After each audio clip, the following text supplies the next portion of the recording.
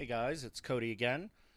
Again, I apologize for the unorthodoxness, of how I split this podcast. It just seemed to make sense. This section of the podcast with the Mississipster himself, Alexander Ignatiev, features mostly the Passion Cellars Grenache. I split the beer portion into the podcast I posted previously. Anyway, guys, have fun!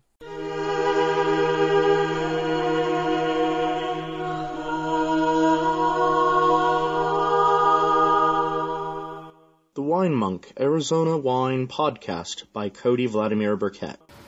Ladies and gentlemen, welcome to another special edition of the Arizona Wine Monk. I'm here with the Mississipster himself, Alexander Ignatiev. We've been drinking most of the day. To be fair, the day ain't over yet. And we're going to still be drinking more, but we decided to switch to podcast mode since the 7 o'clock tickets at the Star Wars showing in Sedona were sold out. And we said, well, screw it, let's go home and drink. That is a fair assessment. Because ain't nobody got time for that. True. So, knowing Alexander's fondness for Grenache, and since I have this very special bottle, this is the Passion Cellars Wine Club Reserve exclusive 2013 Grenache. Say what? What? No, that's astounding. Yeah, I'm honored. This is normally a Wine Club exclusive, but I got a bottle for Christmas. Wow. From our winemaker. So he gave us each a bottle of the Wine Club exclusive wines. Wow. Because he is a generous, wonderful boss. Wink, wink, nudge, nudge. Actually, if he hands out more of them. Yeah. Well, he probably will not be listening to this podcast because he doesn't really follow it very much, but... Wow, sad Christmas. Indeed. So this is 100% Grenache. The fruit for this Grenache came from Dragoon Mountain Vineyards near Wilcox, southeastern Arizona. Dragoon produces a lot of the fruit for a lot of Arizona's wineries right now. 2013, I actually... Son of a bitch, I helped the day that we crushed this. So my hands have been in this wine from the very beginning. And I really haven't... Not at all gross. Especially when I said it that way. Yes. My hands have been in a lot of things since the beginning, and it never is pleasant. Never. Oh, do I make the joke? No. Let's move on and let us diminish and go into the east. Or I mean Galadriel. I mean west. Shit. No, you can go to the east, dude. That's cool. And I lose all nerd cred 5 seconds ago. Well, it's your podcast. You can edit that out. I could, but will I? Anyway, so 100% Grenache, Dragoon Mountain Vineyard, aged on American and French oak. I want to say some of it was new, but I don't know how much offhand because most of my aid in making this bottle was on the crush pad, which also was the very first day I've ever been stung by a bee. True story. How did that make you feel? Well, accursed a little bit. And also, everyone laughed at me, which hurt me a little bit more. Because I was the one person on the crush pad who was not wearing galoshes. And my thought was, galoshes are going to be too hot. There's going to be a lot of water around. I'll be fine in sandals, like Tiva sandals. So galoshes are inauthentic. Well, I suppose you could say that, but it was mostly like, yeah, they're going to be hot. I'm going to be uncomfortable. I'd rather be in sandals and be cozy and, well, not cozy, but comfortable. And this bee, drunk on already fermenting Grenache, lands in my little toe on my left foot. Oh, Lord. Panics, stings me, and then, of course, being a bee, dies. And I'm like, mother trucker, really?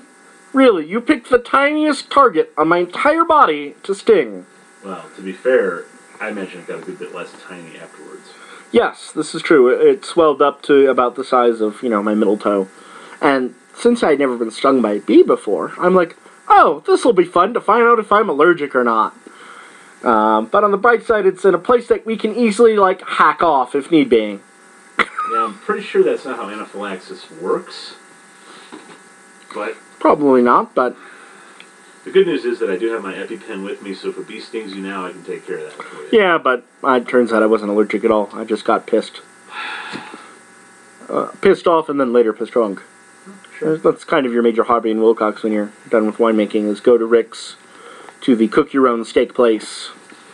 I like those kinds of places. And then it's Ron Swanson's favorite Wilcox place. Really? I would assume, if he went through Wilcox. He would not like the whiskey selection, but that's neither here nor there. Well, nobody's perfect. There's no Lagavulin, right? No, not in Wilcox. I'd be shocked if there was. Maybe you might be able to find some at the Safeway, but that would be it. See, I switch between Lafroig and Lagavulin. They're both delightful. But, some days I'm a little bit country, some days I'm a little bit rock and roll. I honestly don't really know that much about Scotch at all. It's mostly about the rate at which you want the enamel taken off your teeth while you're having a good time. I guess. Well, that would be true for some wines, which are tannic or versus a non-tannic. So this is pretty nice. Now, what are you getting on the nose? I don't know. I mean, I literally don't know because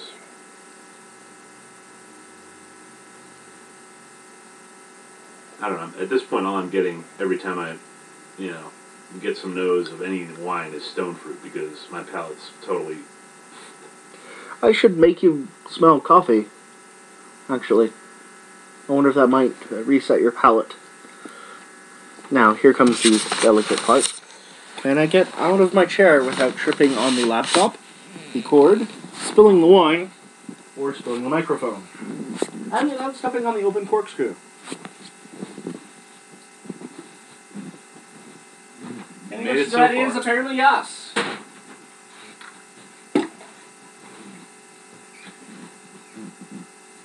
That should reset your palate a little bit. Whoa, yeah, I smell dirt. Now try again.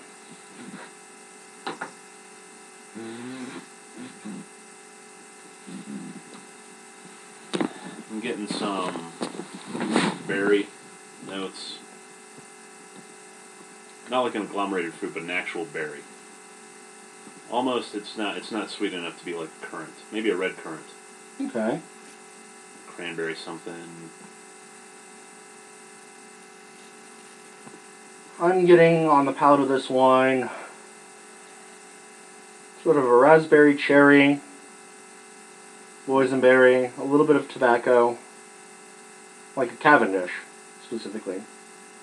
The oak influence is imparting a little bit of vanilla, Right. and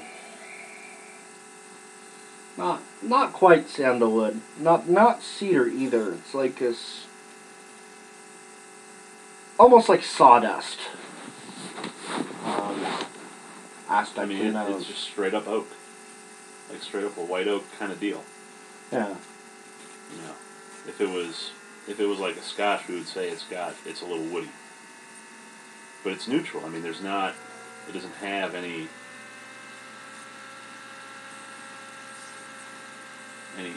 nasty Chardonnay, buttery oak BS. Now, the fun thing is that most reds do actually undergo the malolactic fermentation that a buttery chard does, but because reds, and we covered this with Gary in the last podcast, because those wines are often transferred from one barrel to the next, and then racked, and then put into tanks, they're moved around a lot, so those flavors kind of dissipate. Versus a white that tends to sit there a little bit longer, so those flavors have more time to be prevalent, Yeah, so to speak. The wood notes here are very neutral. They just let you know there's a wood component. It's also a pretty darn light color. Yeah, not as light as that is it Arizona Stronghold one that we had. Yeah. That one was basically you could look right through it. You know, rose-colored glasses, as it were. Which is one of the reasons why Grenache is a major rosé grape in Arizona, actually. This one's pretty. Now, I've seen a few Grenaches that are darker, mostly from Spain. Very few from Arizona. And to be fair, prior to my trip here, I was familiar entirely with Spanish Grenaches, which I love. Yeah. What did you think about the Arizona ones versus Spain? Oh, they're much more subtle. Spanish Grenache is, it's got a lot of pop. It's similar in a lot of ways to Tempranillo. In its, the force, the sheer pop up front flavor. It's not very subtle. This stuff is very subtle. Oh yeah, now I'm getting some of the tobacco stuff you were mentioning. Yeah, it's like a Cavendish. It's not like the Perique that we smoked last night and we'll be smoking later. Possibly even towards the end of this podcast. No, yeah, it's very nice. It's like almost like a tobacco flower. Yeah. It's just enough to drive away the insects, as it were. That smell of man. If only after months of aging, I could put this in my pipe. This flower would be wonderful. Yeah.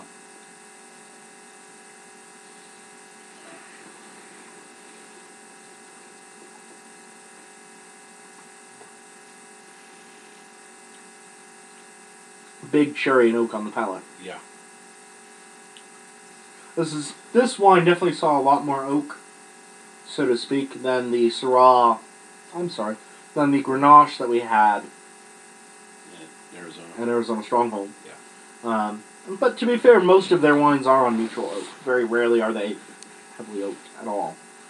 The exceptions were the Lausanne, or as we referred to it, the Hand of Saruman.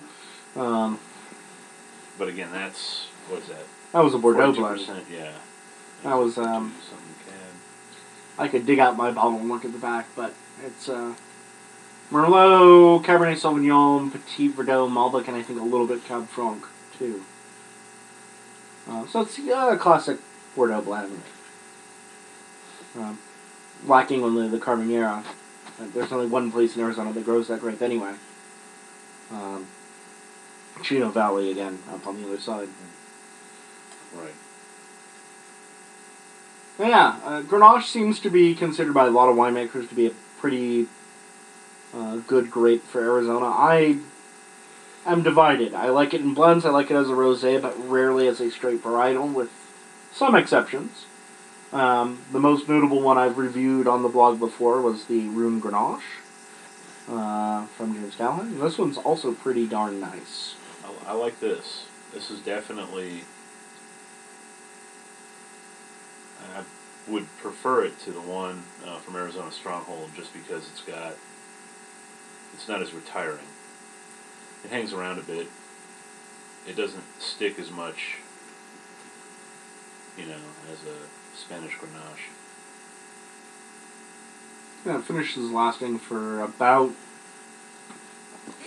Well, give me a minute, I can actually time that son of a bitch. And tell you how long that finishes, at least on my palate. But I digress. So let's see, where all did we visit today? We started out at Passion, because I had to show my friend where I work.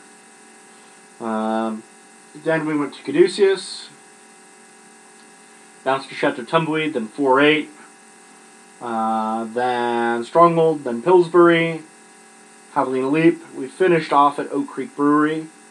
The original plan, like I said, was to go and see Star Wars tonight, and then talk about a little bit of that ethos. And say what you want, but at least Star Wars is an ethos. No, Star Trek has an ethos. I know. The ethos is communism. I mostly was going for the Big Lebowski reference full on, but definitely tied the podcast together. We believe in nothing, Lebowski. Nothing. You cut off your Johnson, Lebowski. And that reminds me. So, if you've noticed, Donnie wears a different name tag on every shirt. Really? And the one that he wore, apparently, on the night that he dies, is Johnson. So, literally, the nihilist cut off the dude's Johnson. That is appalling on so many levels. Well, you know, that aggression just will not stand, man. Well, you know, to be fair, right, that movie is of a piece with, like, the Hudsucker Proxy, which, of course, is 1994. Big Lebowski is 98. I'm trying to remember what movie came out in between. Finish is still going. I got like 22 seconds. I've got 51. Well, I did not take a big, old mouthful, so... That's what they said. I mean... I'm also getting some sandalwood and herb notes, like, sort of a tarragon cilantro thing. Maybe a little bit of thyme. Tarragon is an interesting choice. Because when I think of tarragon, I think of the vaguely licorice note that you get out of tarragon, particularly in like a fish dish with a butter sauce. You just get a little bit of that finishing sort of fennelly, that brings out the fennelly note.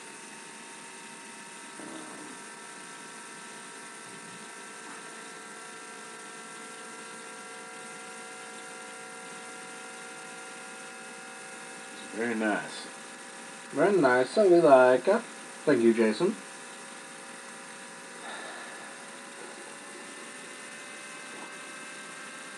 So, what is, or I guess I could say what is going to be, the Mississipster? Mississipster. I drank way too much clearly to be able to pronounce this clearly. So the idea is, several of my friends and I, we were looking at a catalog from Best Made Co., which noted hipster outlet in, I believe, Wall Street area of Manhattan. 32 White is their address, and they are very 32 White.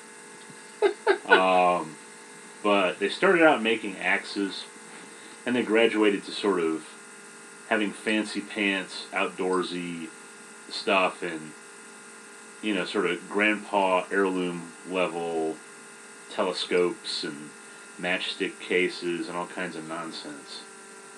And, I got my requisite smoke jumper belt and some other hipster nonsense from them on sale. And I was like, this is really obnoxious. And I showed it to my friends, and they're like, these people are totally obnoxious. Who's going to pay $700 for an American longbow? And every one of their American longbows are tested in Japan after they're manufactured, before they're sold. That kind of stuff. And so we originally started to sort of send it up, but then we realized, there's a lot of stuff in Mississippi made by, local artisans and that sort of thing. Things like a good example is a guy in Hattiesburg manufactures beard oil that he calls professional beard oil. And the motto of the company is, we just want to keep our jobs and grow our beards. And so he'd been using stuff like argan oil and, various commercial beard oils, and he's like, this is not cutting it for me. So he manufactured his own blend of essential oils and like a foundational oil, and it's a pretty good blend. We also have the only, in Hattiesburg, Mississippi, where I live, we have the only independent record store in the state of Mississippi. Really? Yeah, we used to have a bunch, but we're down to one. And there's a second one that's going to be opening but it hasn't opened yet, as far as I know. They're going to open in, I think, January. But that's going to be, I think, in Jackson or Vicksburg. And it's just sort of in Mississippi, we have to do everything ourselves. We don't have, our built-in culture is Southern food and Southern music, but it's not. But the craft culture is, it's not commercialized yet. So it's like fun, right? You got to make it yourself. If other people make your fun for you, it's called entertainment. So Mississipster is really about celebrating the local artisans and retailers who do the stuff to create a local culture. And we're going to theoretically publish quarterly paper catalogs. One for the warm, wet season, one for the warm, dry season, one for the cold, wet season, and one for the cold, dry season. Because we don't actually have the traditional 4 seasons in Mississippi. Arizona's kind of like that in that way. Arguably, well, it really depends on where you are in Arizona, because here in Jerome, for example, or Flagstaff, or the Mauer Mountain regions, or Safford, where you were, we'll get into that in a moment, there are 5 seasons in Arizona. You have winter, spring, summer, monsoon, and then fall, and then it goes back into winter. Right. The summer monsoon season is actually one of the things that makes our wines unique, because if you get a dry year, your Grenache is actually going to be dark. If you have a very wet monsoon season, your Grenache, your Merlot, your Cabernet Sauvignon, Sangiovese too, they will tend to be much lighter. Uh-huh. Now, that doesn't really affect the flavor so much, because the flavor is still very full, very much of that same flavor as always. It affects the appearance of the wine. No one's quite sure why that is. There's a lot of theories as to that, but that's neither here nor there. So you need to do a 5-season catalog if you were here in Arizona. Yeah. Well, that would actually be useful in Mississippi because,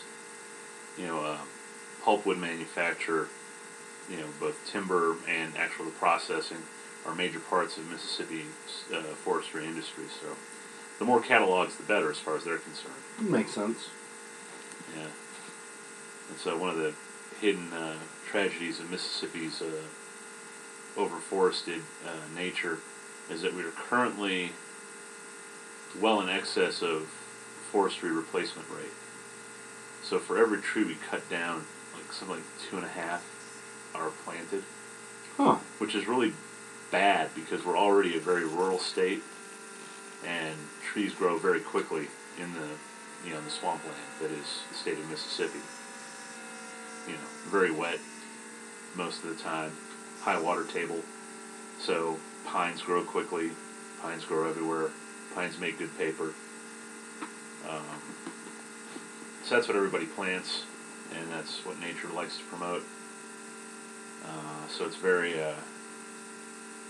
well, basically we just overforested, a lot of deer habitat. We've got, I would say, almost as many deer in Mississippi as we have people, close to 3 million. It's gotten to the point where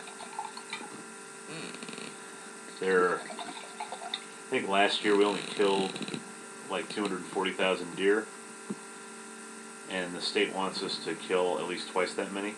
And they're starting to encroach into more heavily populated areas, like my neighborhood. Middle of the city. So here's another question, and this is vaguely sarcastic, but related tangentially. Mm-hmm. If the deer are the problem, what is being done to combat them? If you're going to hunt more, what are you going to do with them? Clearly, you should make smoked deer sausage and sell it in the catalog. Absolutely. I'm a lousy hunter. The last time I went hunting, the only thing I got was the flu. And that turned into bronchitis, so really I got 2 things for the price of 1 trip. That's better than some of the other hunters I know. Sure. But no, we have a lot of, we have Hunter's Harvest. I don't know if you're familiar with that. But it's not quite nationwide because some states forbid it, but in a lot of states that have a pretty prominent deer hunting culture, you can, and like Mississippi essentially has no limit on does at this point. But you can just turn over your extra deer carcasses to Hunter's Harvest, and they will process it and donate it to food kitchens. Huh. And I think Hunter's Harvest is in about 20-odd states or so. They're not in Illinois. Illinois forbids the I think Illinois is like one of the few states that recently passed a law forbidding the donation of game animals, which is really stupid because Illinois has a major deer population explosion too.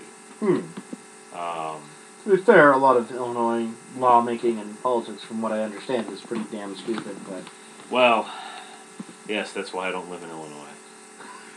The only member of my family to successfully escape the gaping maw of Chicago. Cheers to that. Amen. Chicago's a great place to visit. I agree. It's But, one of the few cities I've visited where I thought, oh, this is actually kind of pretty city. And then... And I love the architecture, love the people, love the food, love the beer. Beer's good. Wine in Illinois is, of course, lousy, but... Well, but they get wine from all over. True. But, the number one thing that is terrible about Illinois is the legal atmosphere. You know, what laws are, what the culture is. You know, like gun-grabbing communism. Sort of. My parents pay as much in taxes every year on their house as I pay for my house, my mortgage with escrow included every year. That's how much they pay in taxes. And they're in an unincorporated part of their city. That's crazy pants. Yes, it is. I pay about $9,000 a year for my house. You know, $2,500 of which is taxes and insurance. So yeah, it's pretty insane. But there you go. You want to live in and around the big city? He pays your money and takes your chances. Pardon. That's all right. That's the extra wine fridge that's making the noise until it decides to make itself heard. For no real reason, so to speak. It's lonely. It's lonely. It's going... So lonely. So lonely. It's the second time we've go to Team America today. That's neither here nor there. Lovely, lovely movie. So what brought you to Arizona? Long story short. Or ladies. Long, or okay, well, let's expand on this ladies answer. So, due to the late unpleasantness, it was suggested by my spiritual father that I go to a monastery. He recommended a women's monastery because men's monasteries are loud and obnoxious.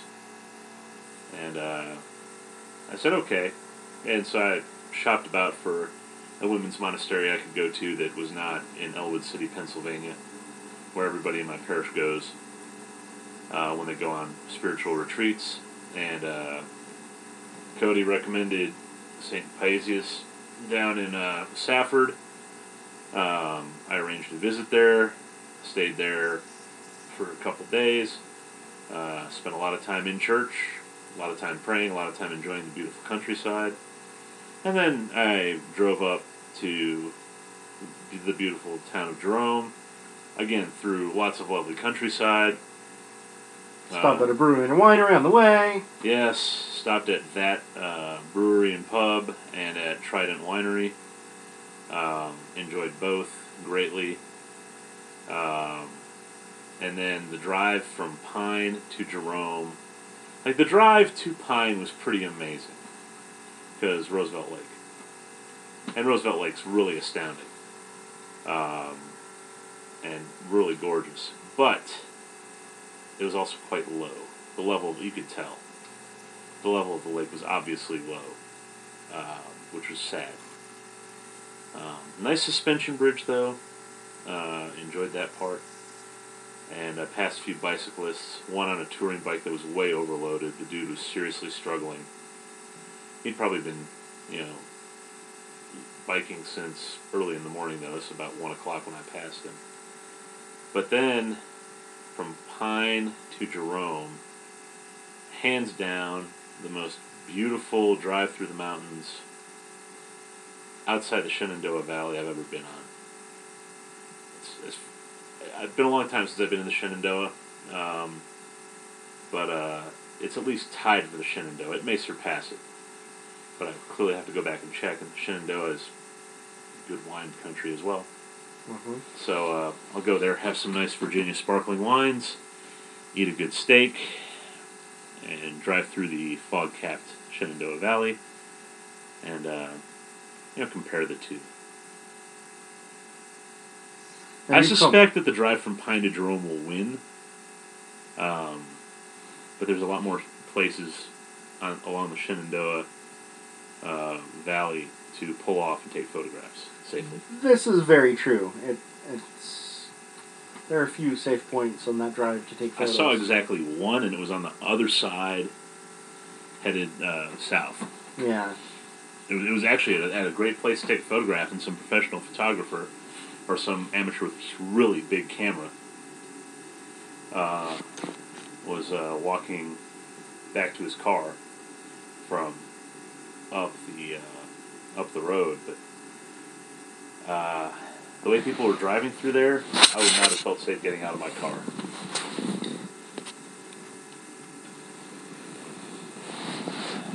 But a lovely, lovely drive. So out of the wineries that we visited today, which was your favorite and why? It's tough. And don't just say Pillsbury because Sarah's cute. Well, I mean, come on, everybody was cute. I'm sorry, there are an insufficient number of ugly people working at your alcohol distributing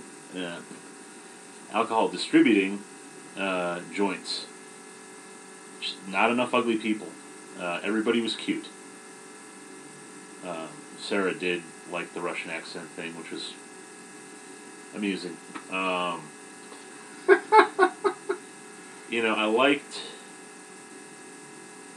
I enjoyed the wines at Caduceus a good bit. Passion was nice. One of the things that I noticed is that each winery has its own ethos, which is relayed in the decor, whether on purpose or inadvertently, hard to say. But let me explain what I mean. I'll start with Passion. Passion is a very sort of clean, almost Patrick Bateman-y.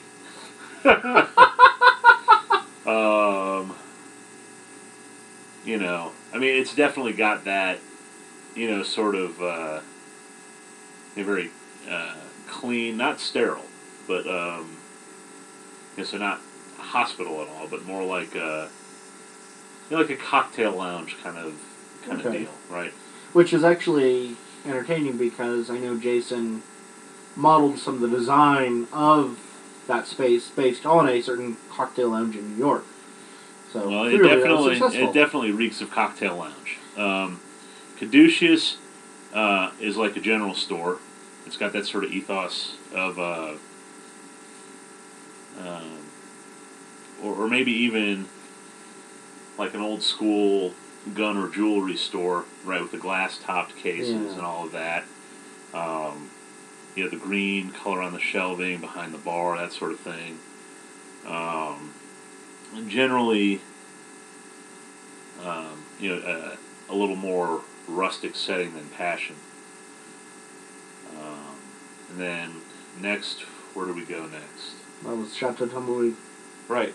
Tumbleweed is, I think that they didn't really have a decor plan other than emphasize the wines. And I think that particularly because when you turn back towards the door, you see where they've got all the barrels and everything. They're more industrial than anything else. Very much like a brewery, reminded me of Revolution Brewing in Chicago, or Southern Prohibition Brewing in Hattiesburg, my client, where in the tasting room they literally have all their barrels for their barrel aging just sitting there, which was nice. And then went to 48 next. 4.8. 4.8, yeah. So 4.8, it had more of that sort of general store soda fountain type feel almost. Again, part of that, I'd say it's mostly determined by the building. That building actually used to be the old bank, basically National Bank of Clarkdale. The gift where the T-shirts are is actually in the old vault, entertainingly enough. Okay, yeah. Well, that makes sense. I mean, I remember looking back now, seeing the sort of teller cages and all that. But it definitely had sort of a more old-timey feel, turn of the century. Definitely not rustic, as opposed to like Caduceus, which has got sort of a more, street front store in a mining town vibe. And of course, Arizona Stronghold's got that strong coffee house vibe. With the overstuffed leather sofas and the red paint on the walls, and of course the local artist. With I can't remember what her name was offhand, but no, she had a real interesting juxtaposition of sort of Arthurian Fisher King imagery with Dia de los Muertos. At least one of those pieces. And then, of course, Pillsbury is sort of reeked of classic California wine bar, which is not a bad thing at all. Right, but it was by far the most, what I would think of as stereotypical wine tasting room. Of course, the wine was excellent everywhere we went. I can't say we had a bad wine anywhere. They were all quite good. I did think that Arizona Stronghold's Grenache was very subtle. It was definitely the sort of thing that I would use as an I never would think of a Grenache as an introductory red wine until I had that one. And I was like, this is something that somebody who doesn't really like reds, you could give this to them and say, here, try this. And as long as you don't tell them what it is, they won't go and order a Grenache somewhere else and get blown away by it. Well, I think I said this too earlier today. If not, I meant to bring it up. Grenache is kind of like the Pinot Noir of the desert. Yeah. For us, it's our light-bodied to medium-bodied red out here. It's not super heavy like it is in Spain. It's, again, approaches that flexibility that you get with Pinot Noir in California or Burgundy. Right. The difference is that I like Pinot Noir and Burgundy and can't stand it at all in California. How do you feel about it in, the Willamette Valley? It's okay. Yeah. I still like Burgundy more, but maybe I'm just being snobbish. You? I know. Perish the thought. Of course, I really do love Del Rio Springs, and I bring them up a lot because they need more love, and not really anyone knows that they're there yet. So, and they do have a really beautiful Burgundian style of Pinot Noir. That I think is beautiful. It's one of the best ones I've had from the U.S., at least for my palate. But then again, my palate is not everyone else's palate. It's, as I said before, my two favorite grapes are diametrically opposite. You have Malvasia, which is light and airy and floral and fruity, and then you have Tannat, which, when done properly, has so much tannins that you're straining them out of your teeth and having to floss for a week. You could use it to pave roads. You could. It's that big and juicy and tannic and gritty. What did we had something today with Tannat That was the bigness that you were talking about at Chateau Tumbleweed. Oh, we weren't talking about it, but the bigness had Yeah, she had tumbleweed. X percentage of Tanat. I can't remember off my head, but it definitely added to the bigness. That thing blew away. What was after that? The Cimarron. The Cimarron Syrah, yeah. Right. Yeah, that could not follow that. I mean, that thing was so militant. Yeah, it's like it nailed up 95 Theses to the wall. Yeah.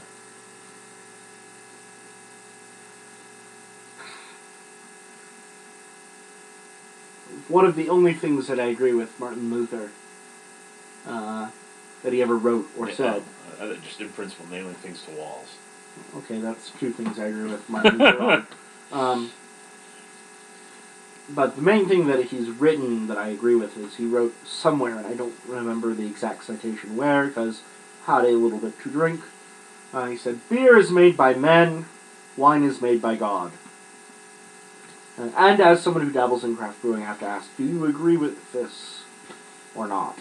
Sure. And why? Because beer is not primarily an agricultural product. We talked about this earlier. I talked about it earlier. The quality of your malts doesn't vary. A good maltster is going to produce a good malt. A brewer will have preferences, but ultimately it comes down to the craftsman, and the quality of ingredients has improved so much over time, and they're no longer being hoarded by the big, I guess, what are they, 1 1/4 now?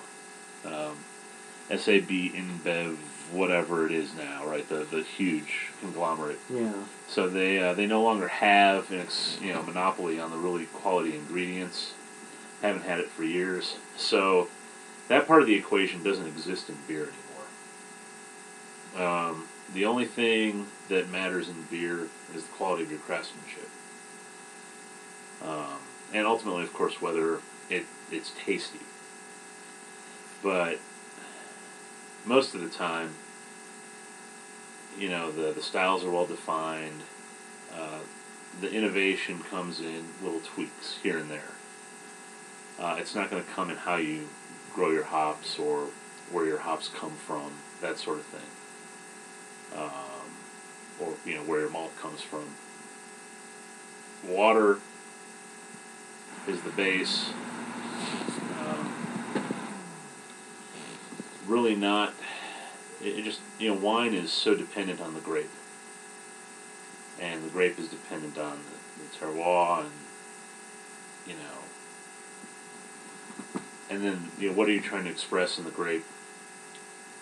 In the malt, you don't have to worry about what you're trying to express, right? It's straight up chemistry. As far as your assembly, now what you do after, it's all brewed. That makes a big difference. How you condition it, whether you filter it or not, how you age it, the stages of fermentation. But none of that stuff's going to ruin a good beer, and none of that stuff's going to save a bad beer. Because ultimately, what matters is how much oxygen gets in your lines, whether your yeast is pure, whether there are any infections, whether you keep your equipment clean. That's all a lot more important.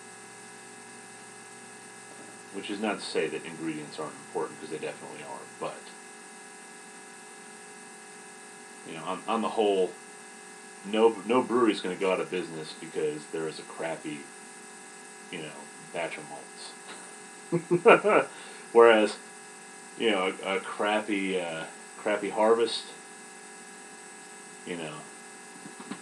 could destroy a winery. Exactly. It's just not going to happen to a brewery. You can always pick up slack somewhere else. Case in point, Boston Beer Company sold at cost 55,000 pounds of hops when there was a hop shortage.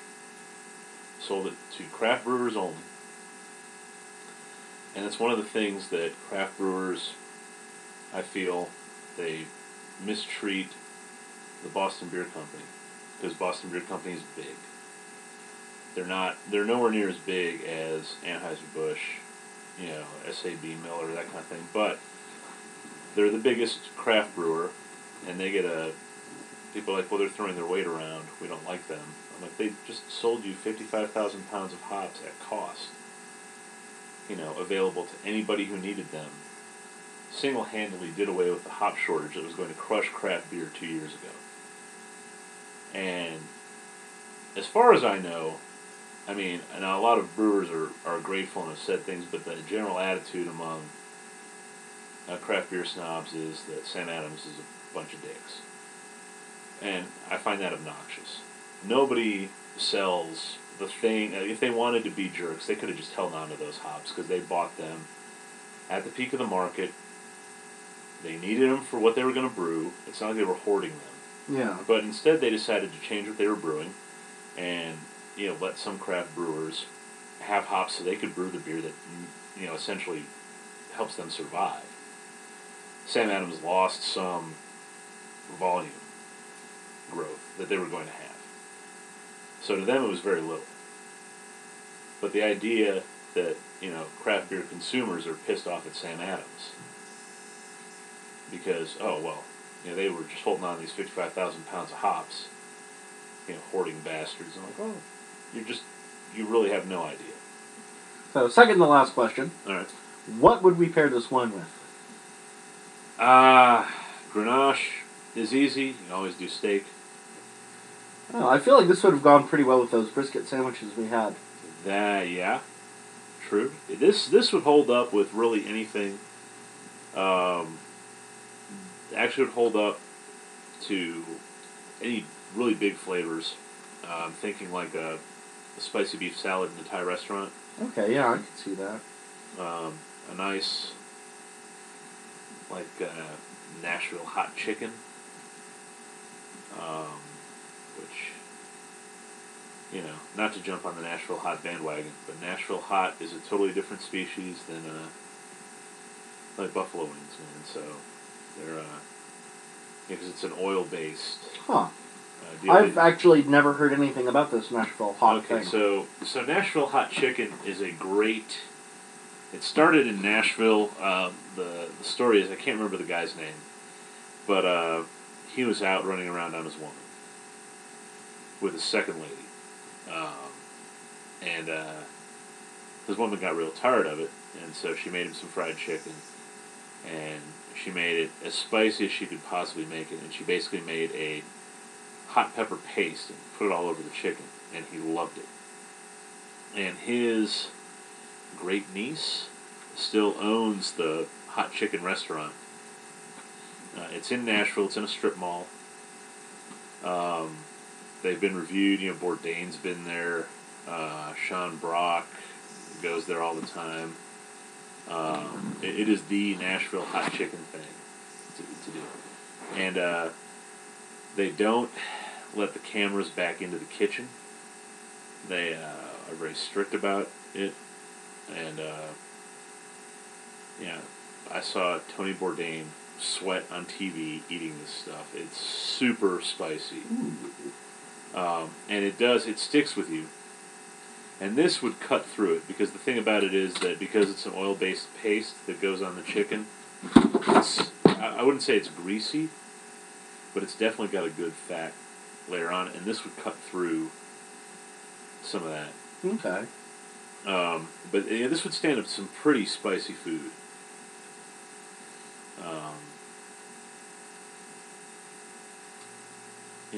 Although it would also go really well with Swedish meatballs, beef stroganoff. Mm-hmm. Anything that's pretty fatty, this would pair well with. Also, in my head, thinking rabbit. Ooh, rabbit would be nice. Yeah, anything with a good, thyme, lavender sort of thing. Rabbit, those are classic flavors for that. Now, the last silly question. because we are fond of silly questions. We will have 4 more years of silly government ahead of us. Yes. Well, by default, whoever wins, it's going to be silly regardless, so... Yes. That's neither here nor there. My politics is that politics drives me to drink. Thus, today. And that I should be king. And that's the other half Sure, of my you politics. should be king. Because I can't do any worse Then to be king, or... than the general state of American government in sure. general. Right. Whether you're Republican or Democrat, either side, there's lots of issues, but that's neither here nor there. And if there's two things, well, I just don't like getting into politics because I think it's a waste of time. It solves nothing other than making people really, really angry at each other that don't need to be angry or irritated or whatever. I wouldn't call myself apolitical, but in the end, what really matters is that all the governments will be wiped away when the true kingdom of God comes. So That's true. everything else is just delaying, and is a delaying action. Arguably. As we know, if we've watched the movie Clue lately, the kingdom of heaven is at hand. Yes. So. But speaking of fine works of literature, if this was a character from an Alexander Dumas novel, what wine would this, or I should say, if this wine was a character from an Alexander Dumas novel, who would it be and why? The easy answer is Aramis. Okay. Because it's charming, vivacious, restrained, liturgical, and appeals to the ladies. My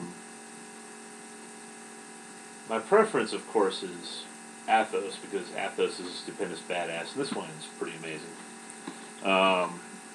And it's also not subtle. Aramis is very subtle. Athos is Not. well, he's secretive, but he's bold and decisive when action must be taken, and he is strongly opposed to injustice. Aramis is much more flexible. This wine, I don't know that it's very flexible. It's got a pretty well-defined character. It's a good expression of the grape. It does have a certain insouciance about it. I agree. But overall, yeah, I would say Athos or Edmond Dantes. It's implacable. It I mean, we've been talking about it for like an hour now. Yeah. So it's clearly hung out for a solid hour. Yeah. So. The sad thing is I can't pour out what's left of the bottle because I need something to take a picture of with tomorrow. Sure. But we've still got some of the LDV Grenache open, and I still also have the Chardonnay from Granite Creek Winery open too, which maybe we want to jump to something lighter as a closer. Sure. That's your call, not mine, because you are my guest. So I'm easy. Your call. But anyway, we'll discuss that later. We'll not bore you with that discussion of what do we drink next. For now, we're going to sign off. Tally ho. This will not be posted before Christmas, but it might be posted before Old Calendar Christmas. So for those that are celebrating the Old Calendar, Merry Christmas. For those who have celebrated other winter holidays already, happy belated holidays. And until next time, this is Cody, signing off.